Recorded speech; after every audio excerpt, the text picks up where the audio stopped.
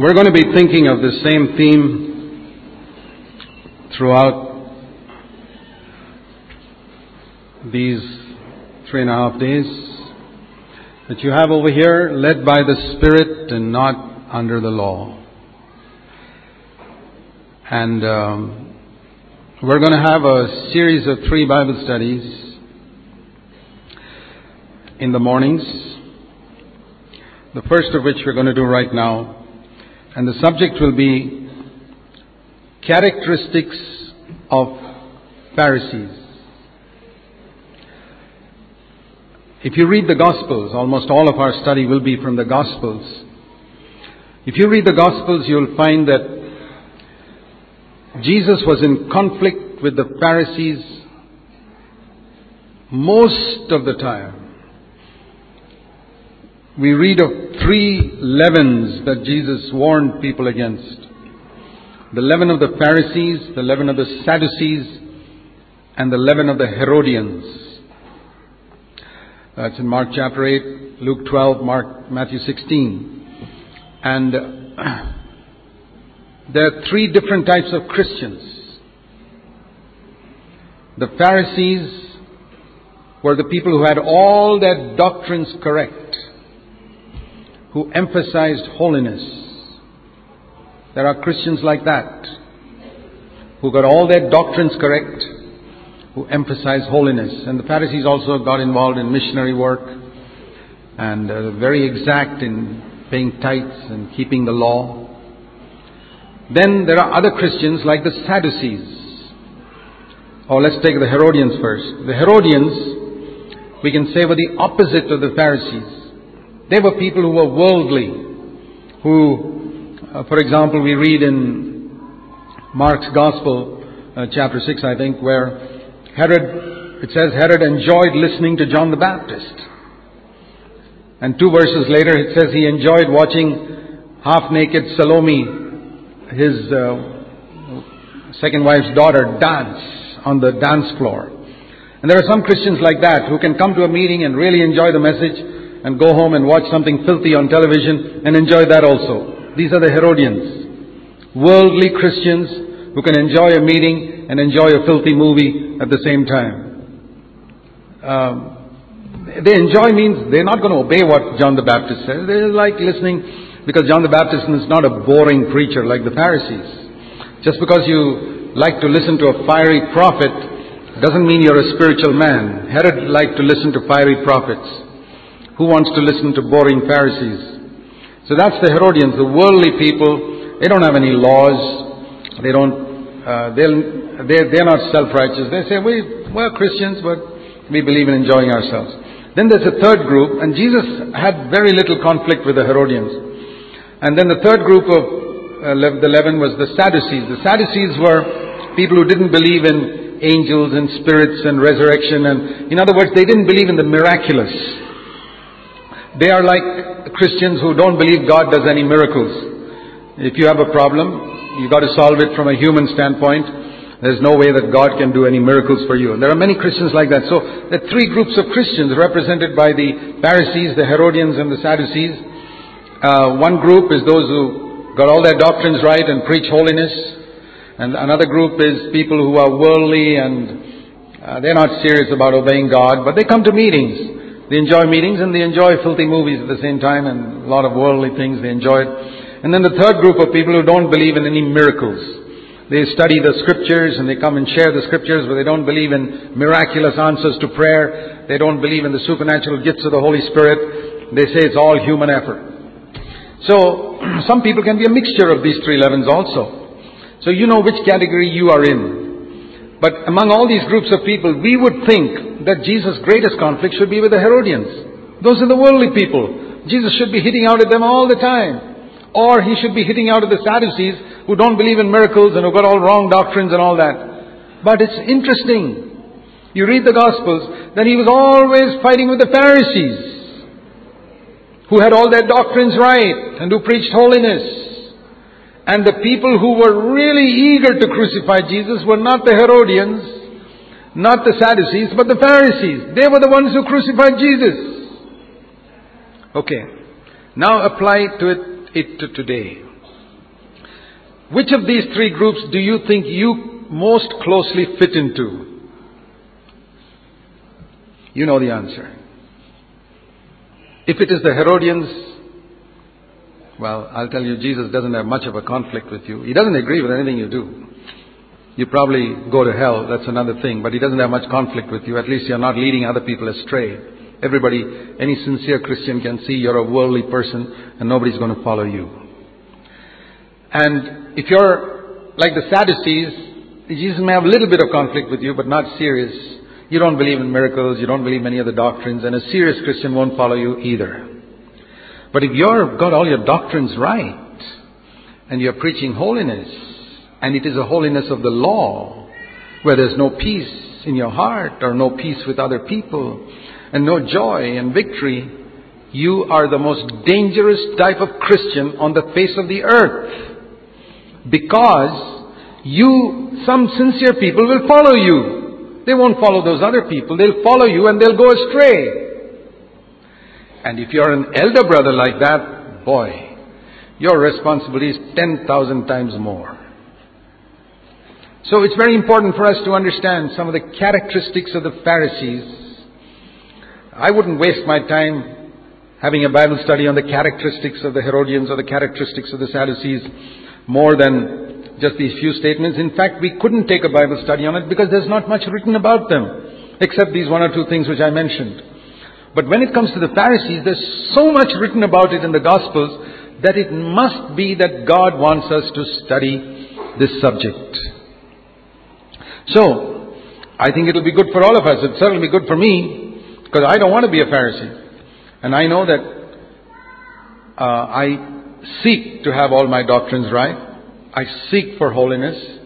So I know that my tendency is more towards being a Pharisee than towards being a Herodian or a Sadducee.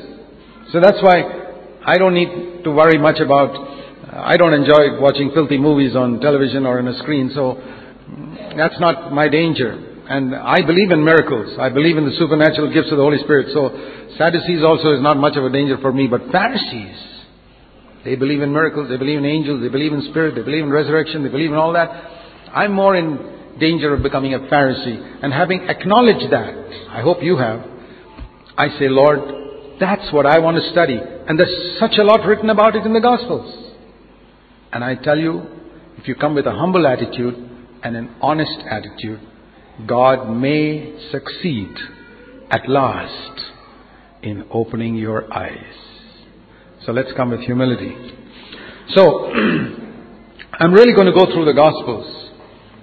And I want to mention in these three studies 50 characteristics of Pharisees. All in the Gospels. These are not my inventions. You may find 49 of them fit you perhaps. Well, then you have no doubt. Even if one of them fit you, you have no doubt.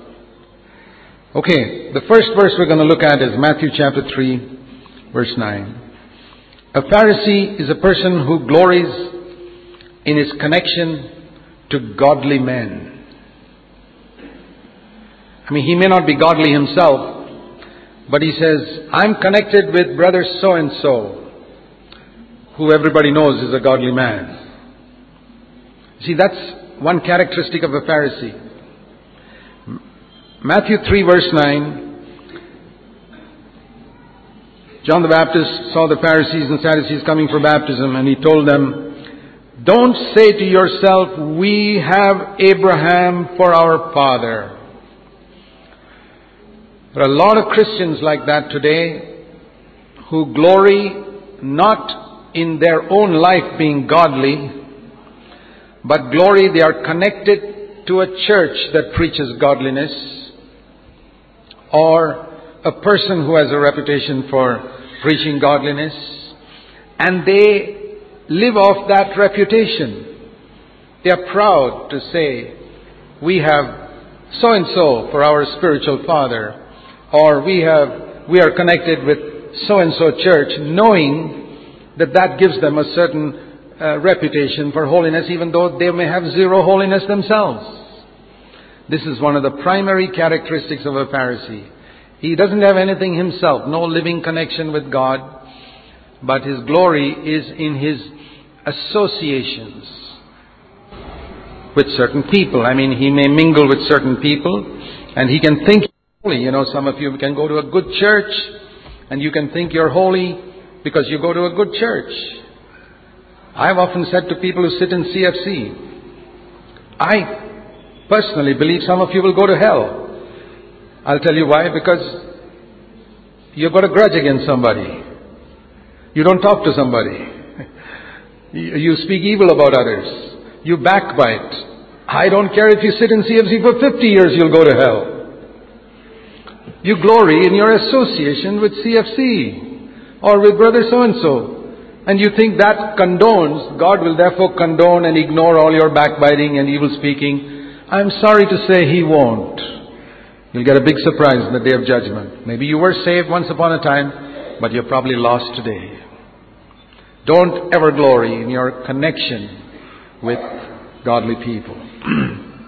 Second, I'm going to go through these fairly quickly, but if you jot them down or you listen to the tape later, you can meditate on each of them, and there's a tremendous amount that you can think on in each aspect. Because when I say something like glorying in your connection with godly men, it's not exhausted in 3 or 4 minutes. Maybe God has to speak to you for 20 minutes on just that one thing. So I'm just planting a seed. You know what you need to do? Water it so that each of these 50 characteristics will become a big tree in your understanding, and you can chop it down from the roots. Secondly, Matthew chapter 5 and verse 20. A Pharisee is one who glories in external righteousness. Now we'll come to that more often, but that's one of the characteristics of a Pharisee. Jesus said, Matthew 5 and verse 20, Jesus said, unless your righteousness surpasses that of the righteousness of the Pharisees, you will not enter God's kingdom. Now, how can your righteousness exceed the righteousness of the Pharisees? If they fasted twice a week, does it mean you've got to fast 3 times a week? If they paid 10% of their income, does it mean you've got to pay 15% of your income? If they prayed 3 times a day, does it mean you've got to pray 4 times a day? No. He was not talking about surpassing in number. He was talking about surpassing in quality. Quality. It's like cars. It's not a question of producing more cars or more scooters, but better quality cars, better quality scooters. You know the difference between made in India and made in Japan. What is it? Is it because Japan produces more? No. They produce better quality. So when Jesus said your righteousness must exceed the righteousness, surpass the righteousness of the Pharisees, it means the quality of your righteousness must be way beyond the righteousness of the Pharisees. And then he said, what did he mean? He explained it in the next verses. He said, I'll explain to you what I mean. He said, the Pharisees' righteousness was, you shall not commit murder. Your righteousness must be, you must not get angry. Got it? Verse 21, 22. If you get angry and you don't overcome it, verse 22, you will go to hell. Have you ever heard any preacher tell you that? You get angry and you don't overcome it, you'll go to hell? Jesus preached it. He died to save people from that hell He preached about in verse 22. I want to say to all of you, because you'll never hear it in another pulpit, if you get angry and you don't overcome it, you will go to hell. And in the day of judgment, when God sends you there, don't tell Him that I did not warn you about it. Anger is worse than AIDS. Nobody ever went to hell by getting AIDS. A lot of people have gone to hell by getting angry. Secondly, your righteousness, He's giving examples of how your righteousness must be better than, surpass the righteousness of the Pharisees. He says, the Pharisees' righteousness was, verse 27, don't commit adultery. I say to you, your righteousness must be, you don't even lust with your eyes. But if you keep on lusting with your eyes and sin sexually with your eyes, verse 29, and you will go to hell. Or if you sin sexually with your right hand, verse 30, you will go to hell. Twice he says you'll go to hell if you sin sexually with your eyes or with your hands. He who has ears to hear, let him hear. It's very clear. Jesus didn't go into ugly details about sexual sin, but He said, and I tell you, there are very, very, very few Christians who take these things seriously. Because they are Pharisees. They glory in an external righteousness. I don't do these things externally. In other words, I've got a good testimony before men. It may not be just these areas. This is a sample. It could be in a whole lot of areas where your righteousness is on the outside. Everybody sees that you're holy. The Lord says it must be on the inside. What's your inside like? Not how do you dress, how do you look, what do people think of you on the outside. What is your inside like where nobody knows? Your thoughts, your motives, your attitudes, your attitude to money. What is do you keep your accounts properly? Are you just showing other people you're generous? Or you're just a miser secretly? Don't glory in what reputation you have got before people. That is the mark of a Pharisee who's got a good testimony before others because of his outside righteousness. Number 3. Matthew chapter 9 and verse 11. A Pharisee does not mix with sinful people. He only mixes with his holy crowd of people. And he thinks that he's holy because of that. They looked at Jesus and they asked the disciples, why does your teacher mingle with sinners? Jesus mingled with sinners. The Pharisees don't mingle with sinners. Is your holiness something that cannot mingle with unconverted relatives, cannot mingle with unconverted people because you'll be defiled? You only sit with your own people all the time. I want to say, that's not holiness. You may have fellowship with God's people, that's true. But if you're only friends, Jesus was the friend of sinners. Can you be better than Him? No. We're supposed to be the friend of sinners if we are like Jesus. But if you're like the Pharisees, you'll say, sinners, they're another category. We mingle with other Pharisees. All our fellowship is with other Pharisees. So if you're like that, it's a mark of a Pharisee. You know, a lot of people think, we must have nothing to do with our unconverted relatives. That's what the Pharisees said. Oh, I won't go to my unconverted relative's wedding reception. Pharisees didn't. That's not holiness. It's a deception. Jesus would have gone to an unconverted relative's reception. He would have gone. He went to sinners' houses where they have all type of dancing and drinking. He'd go there and he'd share the gospel with those people. He didn't defile him. His righteousness was inward, and so he did not avoid sinful people and think he was holy just because he mingled with holy people. Most of the time he spent with his disciples. That's true. He wasn't always hanging around with sinners. No. Most of his time he spent with really godly people. Those are the 11 disciples.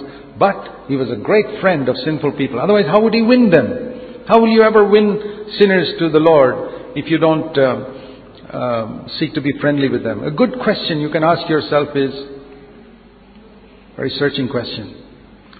In your own church, how many people have been brought to your church by you?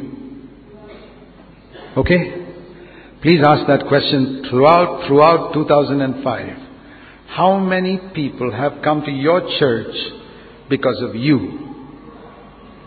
Probably the answer after 20 years is 0. Because you're so holy, you will not mingle with sinful people. And some of you may be elder brothers who've been elder brothers for years, and you have not even brought one person to your church because of you. You just stand up there and preach to them. You're a Pharisee. It's good to see that. There's great hope for honest people. And then, number four, Matthew chapter 9 and verse 14. The Pharisees are ascetics. Ascetics means one who disciplines their body. They won't eat and they emphasize a lot of fasting. And now we also believe Jesus also fasted. The Pharisees also fasted. But the Pharisees boasted of their fasting. And they tried to show that we are ascetics who It's not only Christians who fast. I hope you know that. There are a lot of people in other religions who do yoga and fast and deny themselves even sex with their wives and all types of things. They live like brahmacharyas even after they are married. They won't have any sexual relations with their wife and thinking that they are very holy people. It's all dog dung. Got it? Dog dung. This type of external asceticism, self-control, and I'll tell you what you need to control. It's not sexual relations with your wife, it's just your tongue. Just start with your tongue and you'll be holy all right. The rest is all rubbish. What we must control our thoughts and our eyes, but Jesus could enjoy a good meal. He made so much wine. Which was the first miracle Jesus did? One would think the most unnecessary miracle. Our fellows have already drunk so much wine. Why make more wine for them? He should have done some spiritual miracle like raising somebody from the dead or something. But Jesus starts His miracle ministry by making more wine for fellows who are already drunk. And do you know how much He made? He made about 600 liters of wine. And maybe that family there were maybe 200 guests. Each man 3 liters of wine. Do you know how much 3 liters is of wine? Making so much for...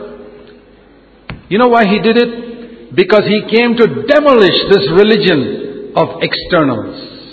This religion of don't do this and don't do that and don't touch this and don't eat that and don't taste this other thing. He came to demolish it. That's why He started with that miracle first. But many Christians have gone back to the old one. And they think they are holy. They are Pharisees. They are Pharisee ascetics. They say, we Pharisees fast, but your disciples don't fast. They're not like us. Maybe they were fasting. They didn't talk about it. I have met certain Christians in particular groups. They're always talking about their fasting. Anytime you meet them, sometimes they say, the other day the Lord spoke to me when I was on a 21-day fast. Main point in the conversation is, I fasted for 21 days. What is this? Pharisees to the core.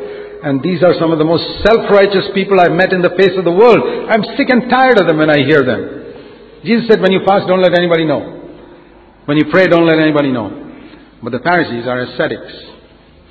Okay, number 5. If you want to get liberated, this is the place. Matthew chapter 12, verse 2. The Pharisees are people who are very critical of other people in small matters. Why do your disciples break the Sabbath rules? Why do they pick heads of grain, Matthew 12, verse 1 and 2, and eat them on the Sabbath day? They are hungry, and according to the law, you were permitted to pluck grain when you walked by anybody's field. That is permitted under the law. That's not the point. The point is, why did they do it on the Sabbath day? So the Pharisees are people who are always very critical of other people in small matters. This particular thing, that person is wrong. And this other particular thing, they are wrong.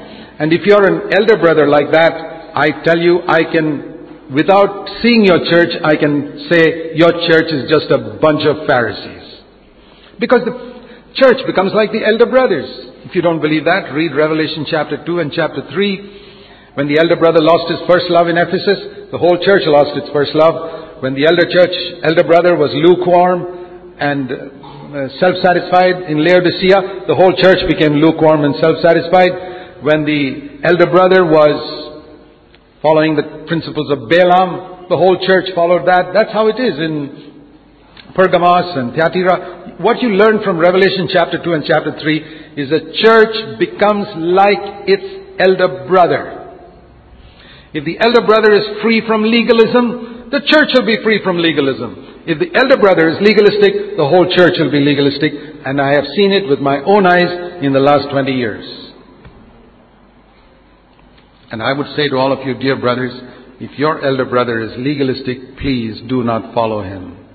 Submit to him when he tells you to stand up. Now we're going to sing song number 45. Sing song number 45. Don't sing 46. Obey him in all these. When he tells you, now we'll sit down, sit down. And when he tells you meeting is on Wednesday, come on Wednesday, don't come on Thursday. All these things follow him, but please don't follow his life unless you want to destroy yourself like he's destroying himself with his legalism. Okay? It's my advice. If you want to really follow Jesus, do not follow a legalistic person, even if he's the senior most elder brother. They are critical of other people in small matters. They're watching. Why? In another place, you know how they said, why don't your disciples wash their hands? That's another thing they asked. In Matthew 15 verse 1.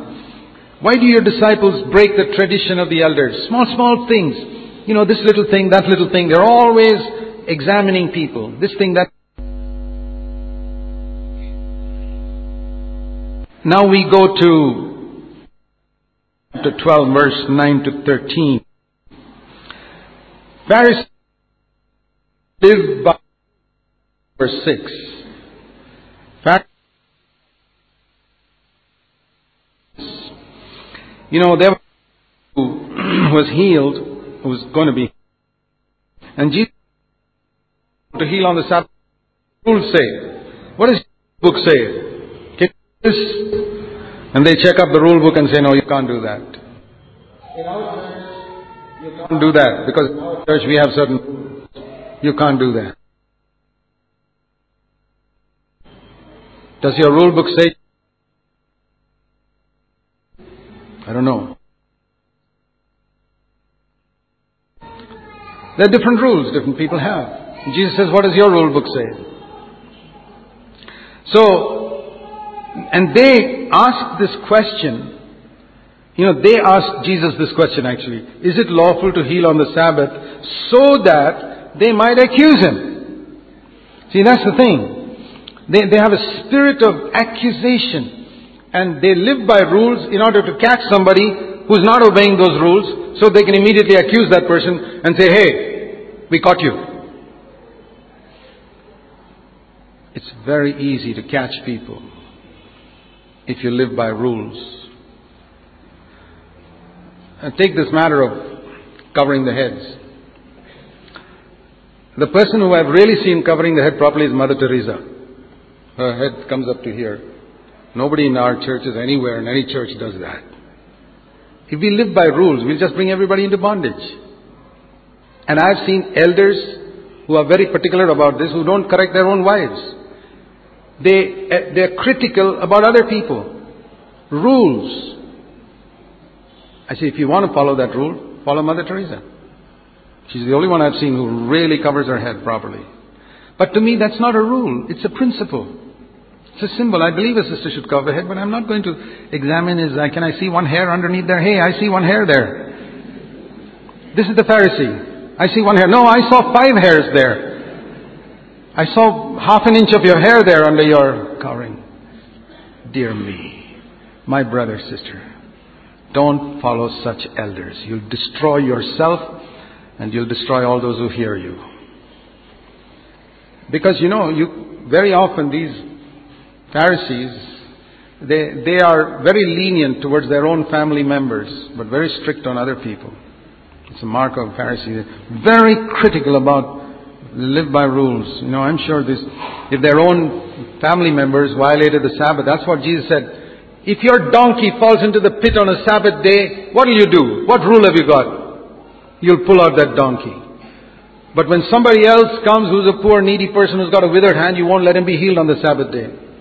Be very careful, my brothers and sisters, that you make rules for your own family which are lenient. I've seen so many elder brothers in our churches who are extremely partial towards their own family members, who are very strict with other people, who are so tolerant of their wives, but who are very strict with other people, but they don't have the guts to open their mouth to their own wives.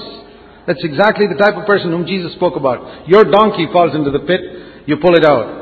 But this poor person, he's got a withered hand, you're not bothered about him. I want to heal him, Jesus said, and I don't care for any of your rules. Okay. Number 7, Matthew chapter 12 and verse, it says here about, I want to speak about something which is implied here. Verse 14. The Pharisees went out and conspired against him, how they might destroy him. Pharisees are motivated by jealousy, hatred, and which leads to even thoughts of murder. Maybe you don't go as far as murder, but this is a progression. Jealousy, hatred, murder. You may have taken only first step, jealousy, like Cain. How did Cain progress to murder? Jealousy, hatred, murder. The Pharisees here, verse 14. The Pharisees are people who are jealous of other people. That can lead to hatred, and it can even lead to murder. It depends how far you go. In Cain's case, it was jealousy, hatred, murder. You may take only step 1, but it is step 1 which leads to murder finally. You may never go as far as step 3, but you may go to hatred. Why were they jealous? Because Jesus could do something they couldn't do. If you're jealous that somebody can preach like you can't preach, or somebody can do a miracle which you can't do, you can be jealous of him and you can be critical of him because he's violating some small rule. That's how the Pharisees were. They couldn't heal the man with a withered hand in their own church, but they were so critical of Jesus, who could do it. So that's another mark of a Pharisee. You jealous of somebody who can do something which you can't do. And this comes again, I'll show you later. Jealousy, hatred, murder. Just like, it's Cain's religion. And right in the beginning of the Bible, you have 2 religions. The religion of Abel, the religion of Cain. And one is, with the blood covenant with Jesus, with the Father. Jesus follows in that footsteps, Abel, and the Pharisees followed in Cain's religion. This is Jerusalem and Babylon. So if we follow Cain's religion, we'll ultimately build Babylon, even if all our doctrines are right. Okay, number 8. Pharisees are those who are suspicious and assume the worst about other people. A godly man will assume the best, but a Pharisee assumes the worst. Matthew 12, verse 24. When a demon was cast out, they were suspicious. How does this man cast out demons? And they assume the worst. It must be because he's the prince of demons. That's what I mean, assuming the worst. They don't assume the best. Oh, perhaps it's because he's the Messiah. They don't assume that. Human nature is such that we assume the worst about other people. Even when somebody is doing a good thing, they say, I know, you must be doing it with some ulterior motive. We always have this tendency to assume the worst about other people. And that is a mark of a Pharisee. And I really believe we've got to change this way of thinking. When you see somebody doing something right or wrong, and you always assume the worst, you're a Pharisee. Now the interesting thing is, when you see your own children do it, you don't assume the worst. When your own children are doing it, you assume the best. Brother, but there must be some reason why my son did that or why my daughter did that. You deserve to go to hell for being such a partial person towards your own family members and so critical of the other poor brothers and sisters in the church. I tell you, you deserve to go to hell. I will support God's decision if He sends you to hell for being partial towards your own family members and being critical of other poor brothers and sisters who don't happen to be your family members.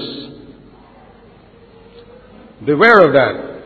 Suspicious, assuming the worst. Why do you assume the worst? Do you know anything about how he's casting out demons? Do you know anything about his inner walk with God? Do you know anything about why he's doing that? What is the motive? Why do you assume that his motive is the worst? Why not say, I don't know. I don't want to be suspicious. I don't want to judge. Pharisees are extremely suspicious. And if you're the suspicious kind, suspecting that other sisters are like this, other brothers are like that, well, that's a Pharisee, all right. Okay. Number 9. Pharisees are very careless in their speech. They carelessly say rude, hurting things and even pass judgments in their speech. The same verse. He is casting out demons by Beelzebub. Imagine saying like that about the most godly person that ever walked on the earth. Perhaps you also sometimes carelessly say against a godly brother, he's like this. Have you ever spoken like that? I remember reading an article when I was a young Christian, written by, I'm not sure whether it was by A.B. Simpson. He said there, do you have a sickness which is not being healed? Despite all your prayer, medical treatment and everything, okay, you've tried all that, you've tried the doctors and medicines. Consider this possibility. Have you disobeyed the command in Psalm 105 verse 15 which says, do not touch my anointed and don't do any harm to my prophets. And I read that article, he said, have you ever touched God's anointed? Have you ever spoken against God's prophets? Maybe that is why you have a sickness which will never be healed till you rectify that. You carelessly speak against God's anointed and you carelessly speak against God's prophets. You carelessly judge people who have done 10,000 times more than what you have done for God. And you sit in judgment over somebody who's done 10,000 times more than what you've done for God. And who probably is 10,000 times more holy than you are. That is a mark of a Pharisee. Careless in their speech. But what is the attitude of a godly man towards this Pharisee? See what Jesus says. He says, okay, I'm just an ordinary man. Verse 32, if you spoke against me, you're forgiven. But make sure you have not insulted the Holy Spirit. Make sure you have not spoken against the Holy Spirit. Jesus forgave them. But do you think God forgave those Pharisees? No. You know, in every sin like that, when you speak against somebody, there are two elements to it. One, horizontal. That man has to forgive you. The other, more difficult, vertical. You have sinned against God in speaking against a child of His. That was not forgiven. For that, a person has to repent. He must confess to God and to men. So even when some godly man forgives me, it doesn't mean I escape the judgment. Because God hasn't forgiven me till I have repented before Him and asked forgiveness. If the Pharisees had gone to Jesus and said, if one of those Pharisees had said, Lord, I'm so sorry. 1 year ago, I also joined those people who said that you're casting out demons by Beelzebul. And I'm really sorry, Lord, will you please forgive me? Then he would have been clear, not otherwise. So that's something important for us to remember. Carelessness in speech. Number 10. A Pharisee is one who neglects his family responsibilities in the name of religion.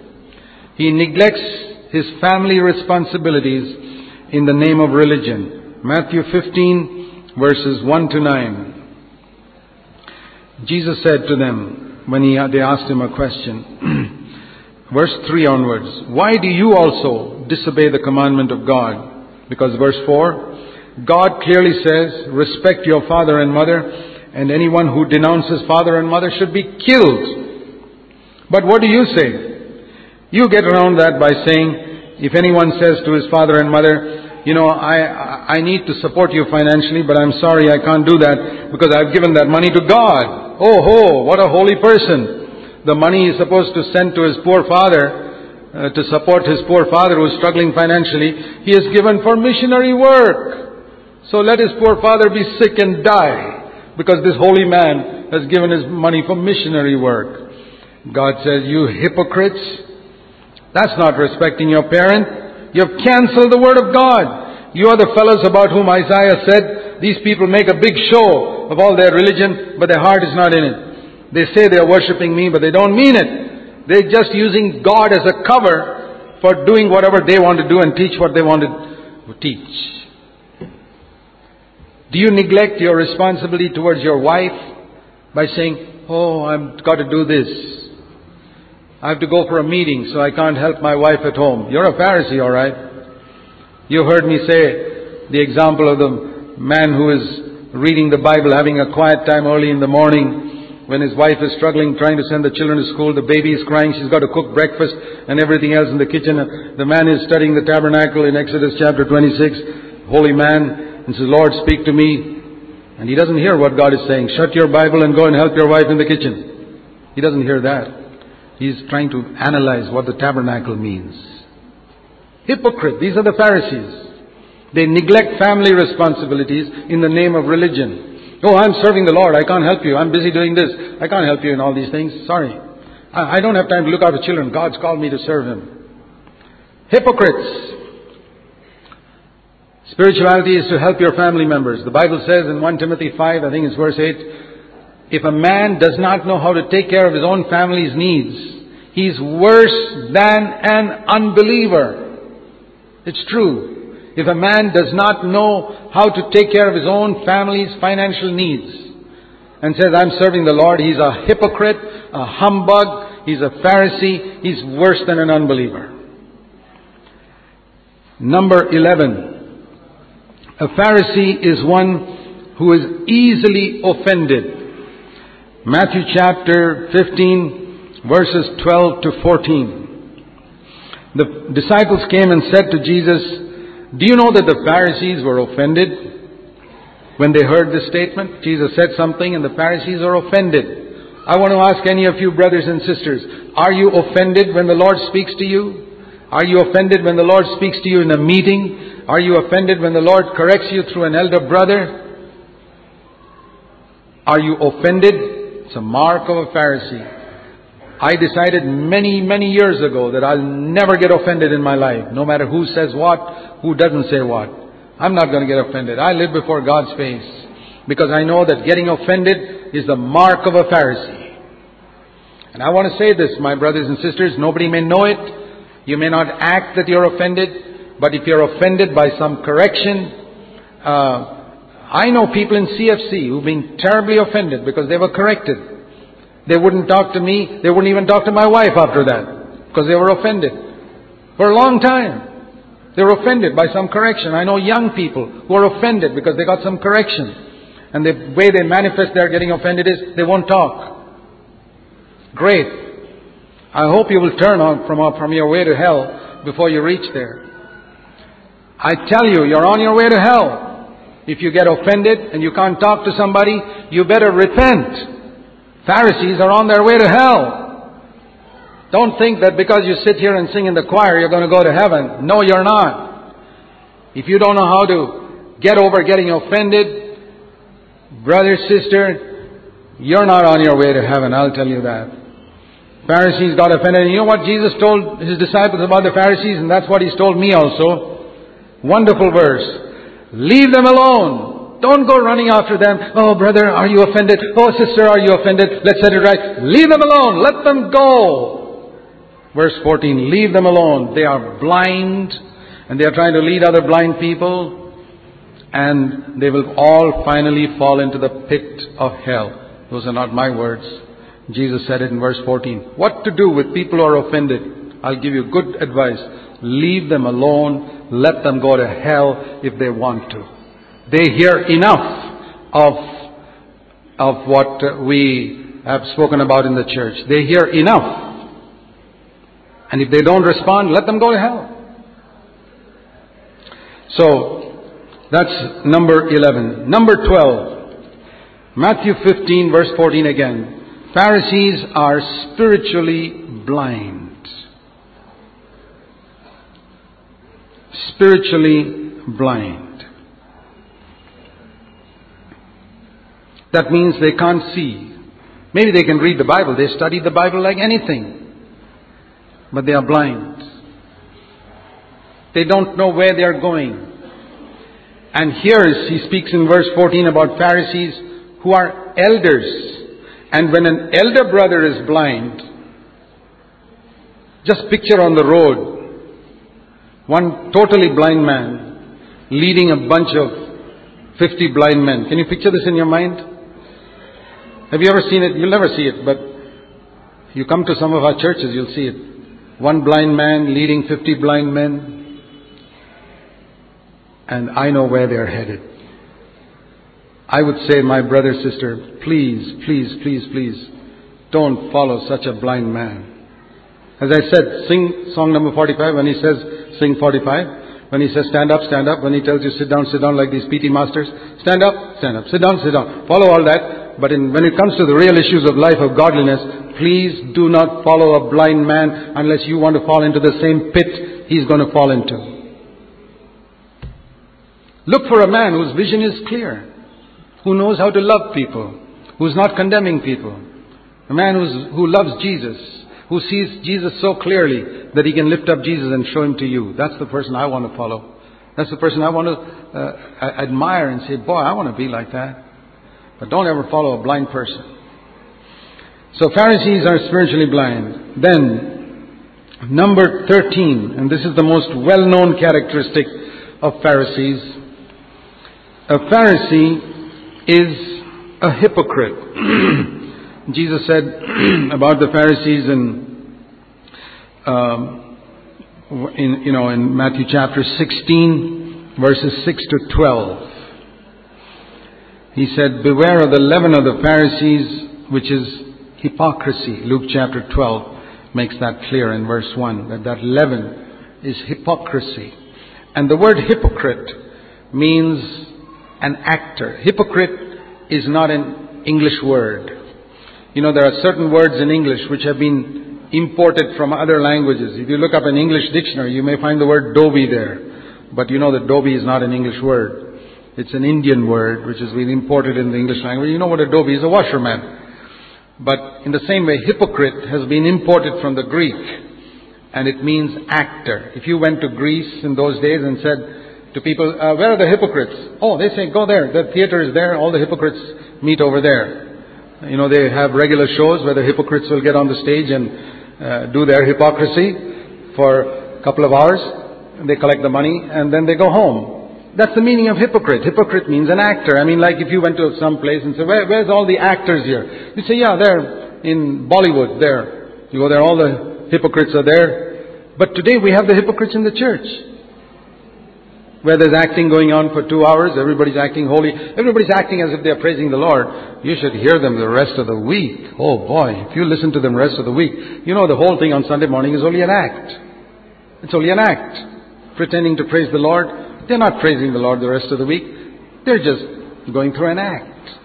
And Jesus said, beware of that. Pharisees are actors. That means their life is different at different times. That fellow is acting like John the Baptist one day. He's a drunkard the next day. That's only for the Hollywood movie. He's acting like Moses or John the Baptist. But then he goes back to he's divorced 3 or 4 times and he's a drunkard and a gambler. And this is hypocrisy, where for the period of the shooting, which is sometimes Sunday morning, 9:30 to 11:30, the shooting goes on, and they do all their performance, and then after that is over, they're back to the old life. Are you like that? Acting a particular part when the shooting is going on, and then when that's film shooting, and then you live your same old life. Then definitely that's the clearest mark of a Pharisee. Okay, number 14 is Pharisees are those who seek to catch other people in their words.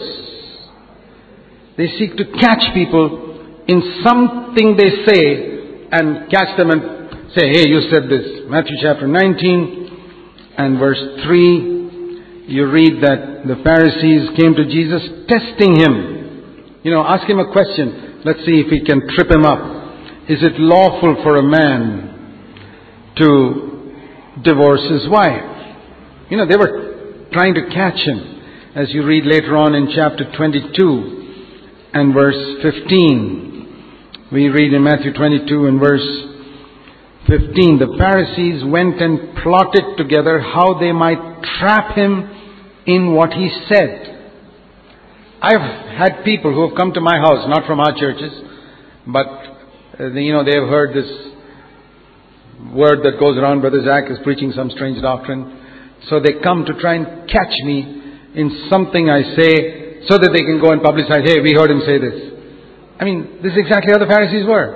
They came to Jesus trying to trap him in some word that he said, and they'll take it out of context and say, "He said this." Do you find you do that sometimes? The Pharisees were like that. I want to just read one more verse in that connection. That's Luke chapter 11, verse 53 and 54. Luke 11, verse 53 and 54. Verse 54 particularly, they plotted against him to catch him in something that came out of his mouth. And if you are a person who's always listening carefully to what somebody is saying, and you got some half a sentence in what that person said, and then you go and tell other people, "This is what I heard him say." You are Pharisee of the Pharisees. He who has ears to hear, let him hear. You know how Jesus would listen? That's the way I want to listen. I say here, I don't want to catch a person in some sentence or half a sentence or a word that he said and then quote him to denounce him. No, I say, well, maybe he was just being casual in the way he spoke, and maybe he wasn't serious about what he said, or maybe that's not what he meant. Maybe what he meant was something different from what I understood. I mean, a Pharisee will never make that type of allowance. No. I heard with my own ear what he said. That's why it says about Jesus in Isaiah 11 verse 3, he would not judge by what his ears heard or what his eyes saw. I thank God for that verse. I decided I will not judge about what my ears hear or what my eyes see, because I could be wrong. Okay, number 15 is going back to something which we looked at earlier in Matthew 15 verse 8. Pharisees are hard-hearted. Hard-hearted. Matthew 15 verse 8. These people honor me with their lips, but their heart is far from me. The heart cannot melt because it is far from God. You know, if you put butter in the freezer, it just will never melt. But you put butter out in the sun, keep it close to the stove. The closer it comes to the stove, the hot plate, the quicker that butter melts. But the further away it's from the stove and it's inside the freezer, it's as hard as ever. It can melt, but it's hard. It can be like rock. You know, you can freeze butter to a point where it's like rock. You need a chisel almost to break it if it's frozen hard enough. And a person's heart can be like that when he's far away from God. God is a fire. And the closer you come to Him, anything will melt. Rocks will melt in the presence of God. Leave alone butter, even rocks will melt. There's no person who can have a hard heart if he's living close to God.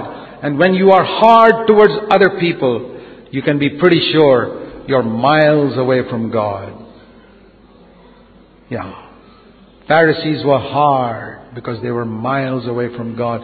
Their heart was far from me, but their words, with their lips they honor me. O Lord, we honor you, thou art worthy, and all the right songs they sing. But their heart was hard. They were hard towards other people. They were hard towards listening God speaking to them. They did not know how to judge themselves. A person with a soft heart. How do you know you got a soft heart? Listen. You will judge yourself and never judge other people. That's the mark of a man with a soft heart. What is the mark of a man with a hard heart? He doesn't judge himself or his wife or his children, but he judges other people severely. But his wife and children will escape. Some people may even judge their wives, but not themselves. They won't judge themselves. But I found, in my observation, most people are tremendously lenient with their own wife and children. They're very hard on others. We've had examples like that in CFC of people who would say, what's the use of sending our children to college? Because their children were still in school. We must be wholehearted. We must live for God and all that. And then their children came to college going age. Then they sent the children to school and say, yeah, brother, I changed my mind. Then there were people who said, we must never go to Gulf or America and all. Till they themselves years later got an invitation to go to Gulf or America. Brother, I changed my mind now. Change your mind after what? After putting people in bondage for 25 years, you change your mind. Hypocrite. Pharisee of the Pharisees. When it comes to yourself and your children, you change all the rules. These are the first-class Pharisees, and we've got lots and lots of them in our churches who make laws for other people, hard-hearted, hard on others, very soft on their wives and their children and themselves. I hope we'll change. I'll give you a little bit of advice. Don't go around telling other people, nobody has ever heard from me in 30 years not to go to the Gulf, or not to have a television, or not to go to America, or not to have this, or not to have that. I say, I have my convictions. You have yours. I'm not here to tell you what you should do.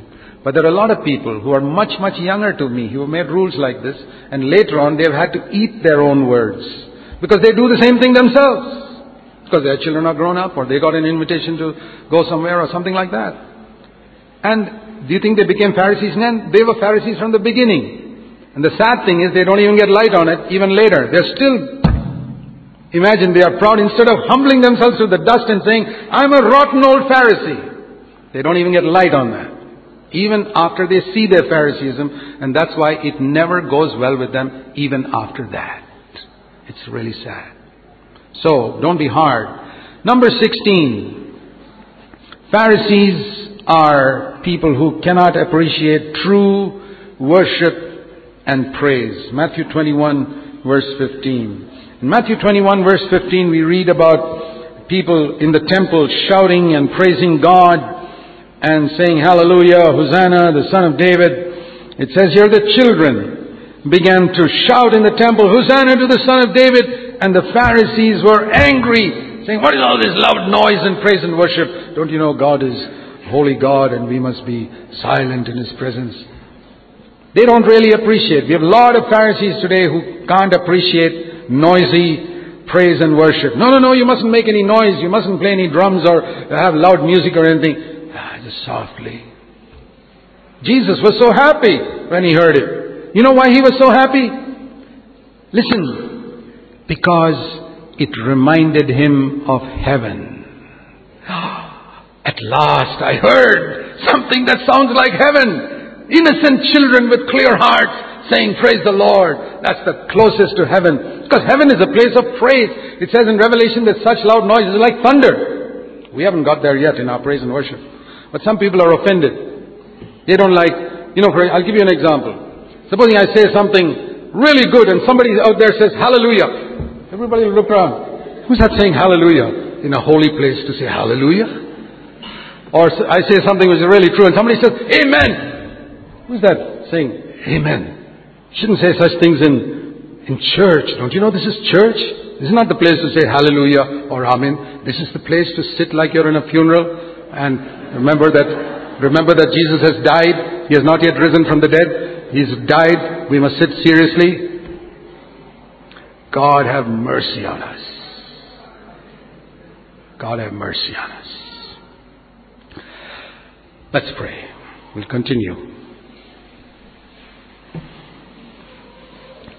Heavenly Father, open our eyes to see ourselves, our need,